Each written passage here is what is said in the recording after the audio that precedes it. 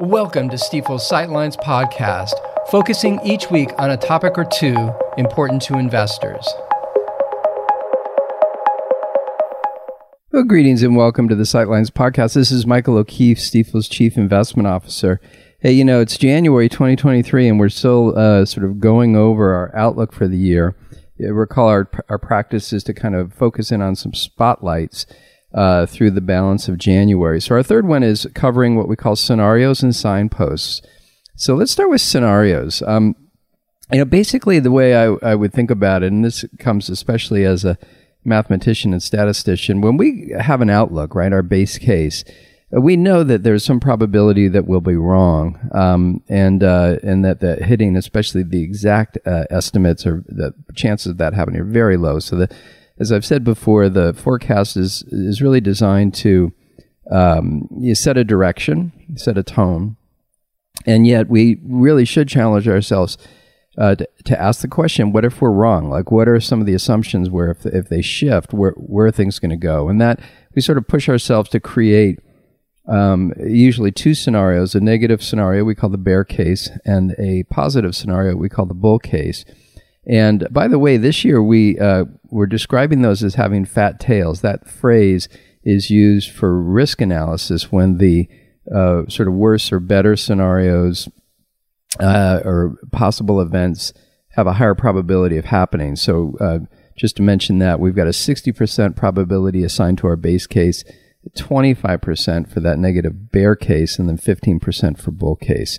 Now let's jump into it. What are the drivers of these two sort of tail scenarios, the bear and the bull? It really comes down to, and actually the base as well, really comes down to the path of inflation, Fed policy, and all of that influencing the economy and earnings. And so in our bear case, for example, that assumes inflation is more sticky than we're expecting and others are expecting, which would lead to the Fed continuing to hike rates and continuing to shift further and further into an increasingly hawkish stance. And that would for sure increase rates further and slow the economy down further, probably roll us into a recession. That would have an impact on earnings, but more importantly, or as importantly, equity investors would be a bit spooked by that, and we'd see the markets almost certainly trading lower as a result of all that. Now, you can think of the bull case anyways, a little bit a mirror image of that. What if inflation cools even more quickly than we're expecting? The Fed can soften its rhetoric and maybe even ease rates, lower rates, and earnings recover, or the economy and earnings recover and hold up and recover faster than expected. The anticipation of that, if we start to see a signal of that, and then the fundamentals, meaning better earnings, all of that should lead to markets essentially moving higher is our expectation in that scenario. And so those are the scenarios. And again, I would say we've developed anyway, the second part of this episode, the idea of signposts for 2023. And these are sort of things we're watching for that should reinforce our basic view that we're trying to find balance and with that, our base case scenario. But of course, as we hit each of these signposts or not, that may trigger and sort of lead us into one of these other outcomes, bear or bull. So let's go over those scenarios super quickly. Oh, by the way, before I go there, I'll mention, as it relates to inflation, we had just recently both the CPI and PPI reports come out for December. And the bottom line is they were good reports. The inflation cooled for sure in December. And I think another thing we took a quick opportunity to do is we actually calculated 3-month rolling averages for inflation, all the four CPI, PPI numbers. So core CPI, headline CPI, core PPI, headline PPI. And I believe when we look at all three of those for the fourth quarter, they're all very much improved, and at least three of them are actually operating for the quarter right around the Fed's annualized 2% target level. So again, more to come. The Fed would want a much longer trend than that, but that so far that's pretty good. Anyway, back to our signposts. Let me just walk through them kind of quickly, and I'll give a brief update on each one. China reopening. So basically, China was kind of shut down because of a zero COVID policy, and essentially they've come out and said, hey, we're going to reopen.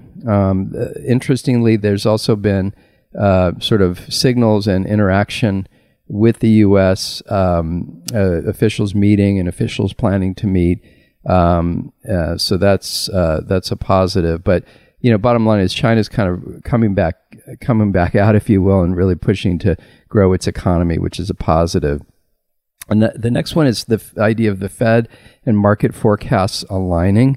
The bottom line is when we look at the CEP report, the Fed's median forecast, this is just the sampling of all the officials, for the end of 2023 is for the Fed funds rate to be at 5.1%.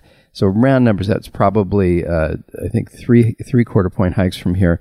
But regardless, it's just a little teeny bit above the market's forecast, which is 4.9. So those are actually pretty close. But think of it as, wanting to just see a continued alignment between the two. Next up is confidence, the idea of consumer confidence troughing, kind of hitting a bottom.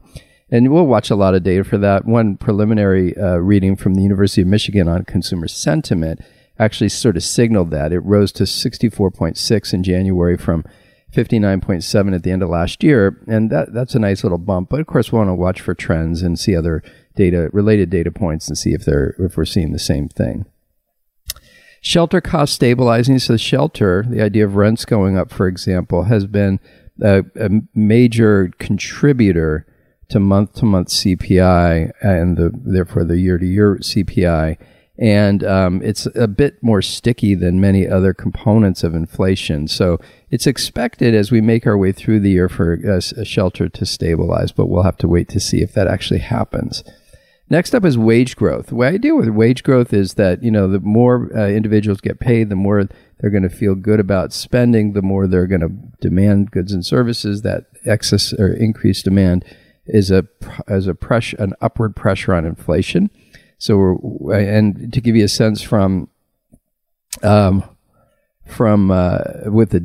data, basically wage growth fell to 4.6% yearly basis in December from I think it was a rough peak in August at 5.2. But both those numbers are elevated relative to pre-pandemic levels that we're just at or maybe slightly above 3%. So I don't know that we have to get all the way back to that 3% level, but seeing wage growth slow will be good. Next up, labor moving closer to equilibrium. Right now, there's 1.8 jobs open for each person who's unemployed. So there's more demand for jobs than there are workers to fill them. And that's one of the contributors, therefore, to higher wages. Employers have to increase comp to attract people. So, we're looking for that to move close, sort of soften and move closer to equilibrium. All of that would sort of lead us to seeing signs of the potential for earnings improvement. So that right now the estimate for fourth quarter, and we're in the middle of earnings season right now, is for fourth quarter earnings to actually decline almost 4%. And so obviously we don't want to see that continue. And so we'll be watching earnings releases this quarter, next quarter, and watching the data, et cetera, the forecasts that come out. And what we're watching for, among other things, are just incrementally more positive information. Could be in the numbers, could be in the sentiment that we hear from leadership and businesses in terms of their views looking forward. And then finally, I mentioned China and the idea of some increased interaction with U.S. officials. We view that as positive, right? It's better to have conversation than have tension and act on tension. That's an example, anyway, of our last signpost, which is geopolitical hotspots cooling. So that's a big one, right? What's going on in Asia, especially with China and the relationship between China and the U.S. and China and the world. But then, of course, on everyone's mind continues to be the Russia-Ukraine war. And while it feels like it's still going to take time, it would be obviously very well received if we ended up seeing a path to a peaceful resolution to that situation. Anyway, so those are the signposts. And just to sort of wrap here, I would just say that, we're now moving to sort of the phase with our outlook where we sort of set the stage for what we think is going to unfold, and we start to monitor where we think things are going. So this was sort of the very early but first update in terms of episodes on that kind of thinking. We really appreciate you taking the time to listen. to this episode and our podcast series more generally. Thanks so much, and we'll talk to you on the next one.